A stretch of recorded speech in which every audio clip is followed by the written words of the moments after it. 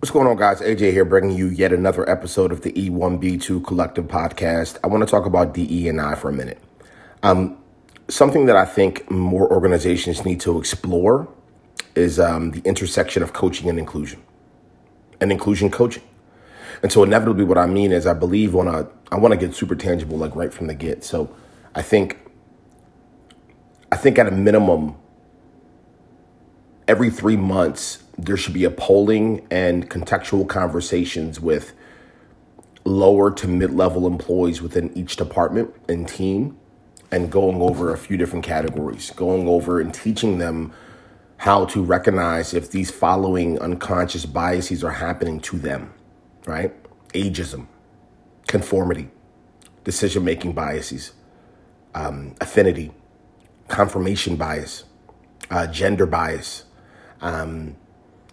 A couple things that we can do to teach them is go through different courses and classes, sit down and give them really tangible examples. But inevitably, once they understand them, right? Inevitably, once they get them, then I believe, again, on that quarterly moment, you should be having deep conversations with each and every employee, teaching them and educating them around how to be brave and honest and transparent and open up about some of these areas that may be affecting them. I'll give you guys a few more. There's the Horns effect. There's the, and I'm literally looking off of some here because this is something that, frankly, I think we're all learning. And that's another thing, right? I think what I don't want leaders to do, what do I want?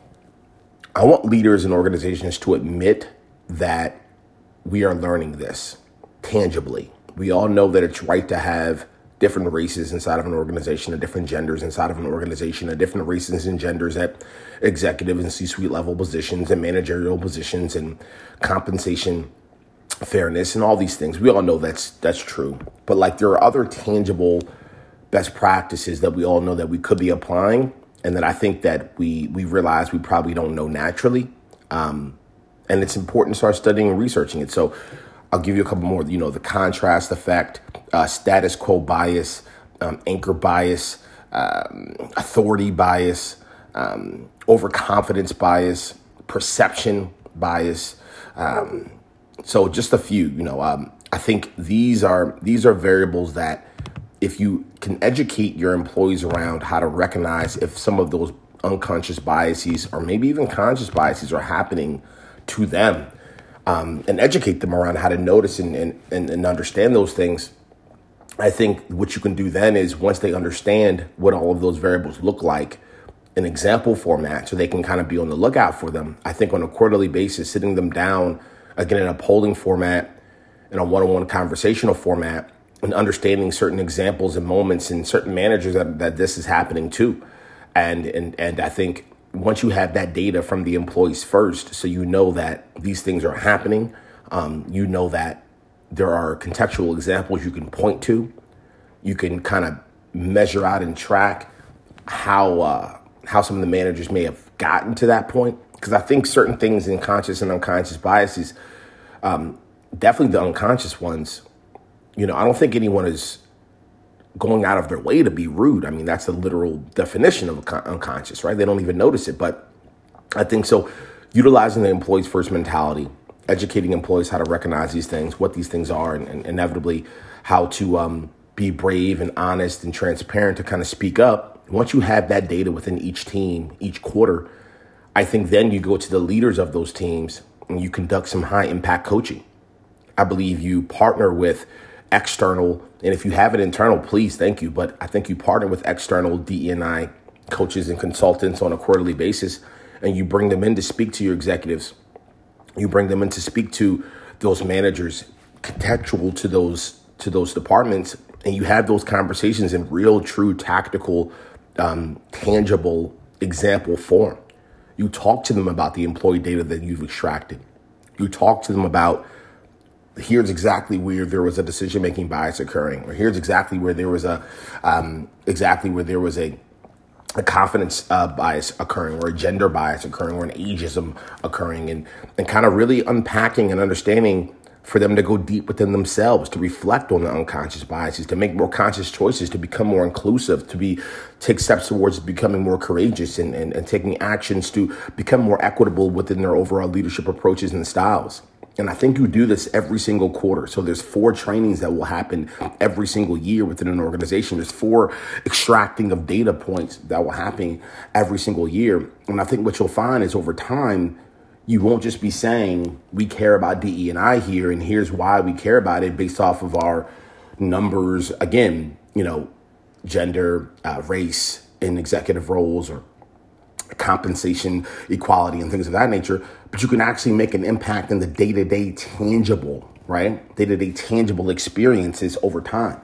Because after you go through a few of these trainings, and actually when you show the employee that you're willing to hear them, right? Put their voice on a pedestal and really understand where they're coming from, you're going to notice a couple different shifts and changes.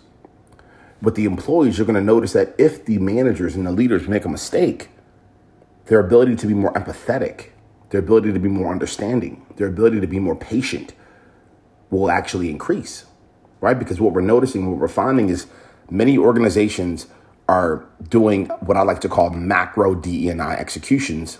And then once they've attracted diverse candidates and employees, and they've actually been embedded inside of the organization, those employees are churning out because the actual root, the actual tangible behaviors inside the organization when we think about DE&I is actually not happening because the organizations are not coaching to change behaviors.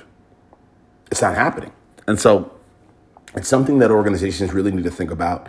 It's something that organizations really need to spend some money, some time, some effort doing. And it starts with education, and it starts with understanding the moments and the examples and extracting the employee first data. Because if you can put the employees on a pedestal, make sure that their voices are being heard as you go through your process of trying to change everything that you are when it comes to DE&I, you will notice that your retention will actually either level out or increase a little bit and not have significant churn or not have significant engagement issues, because folks are humans.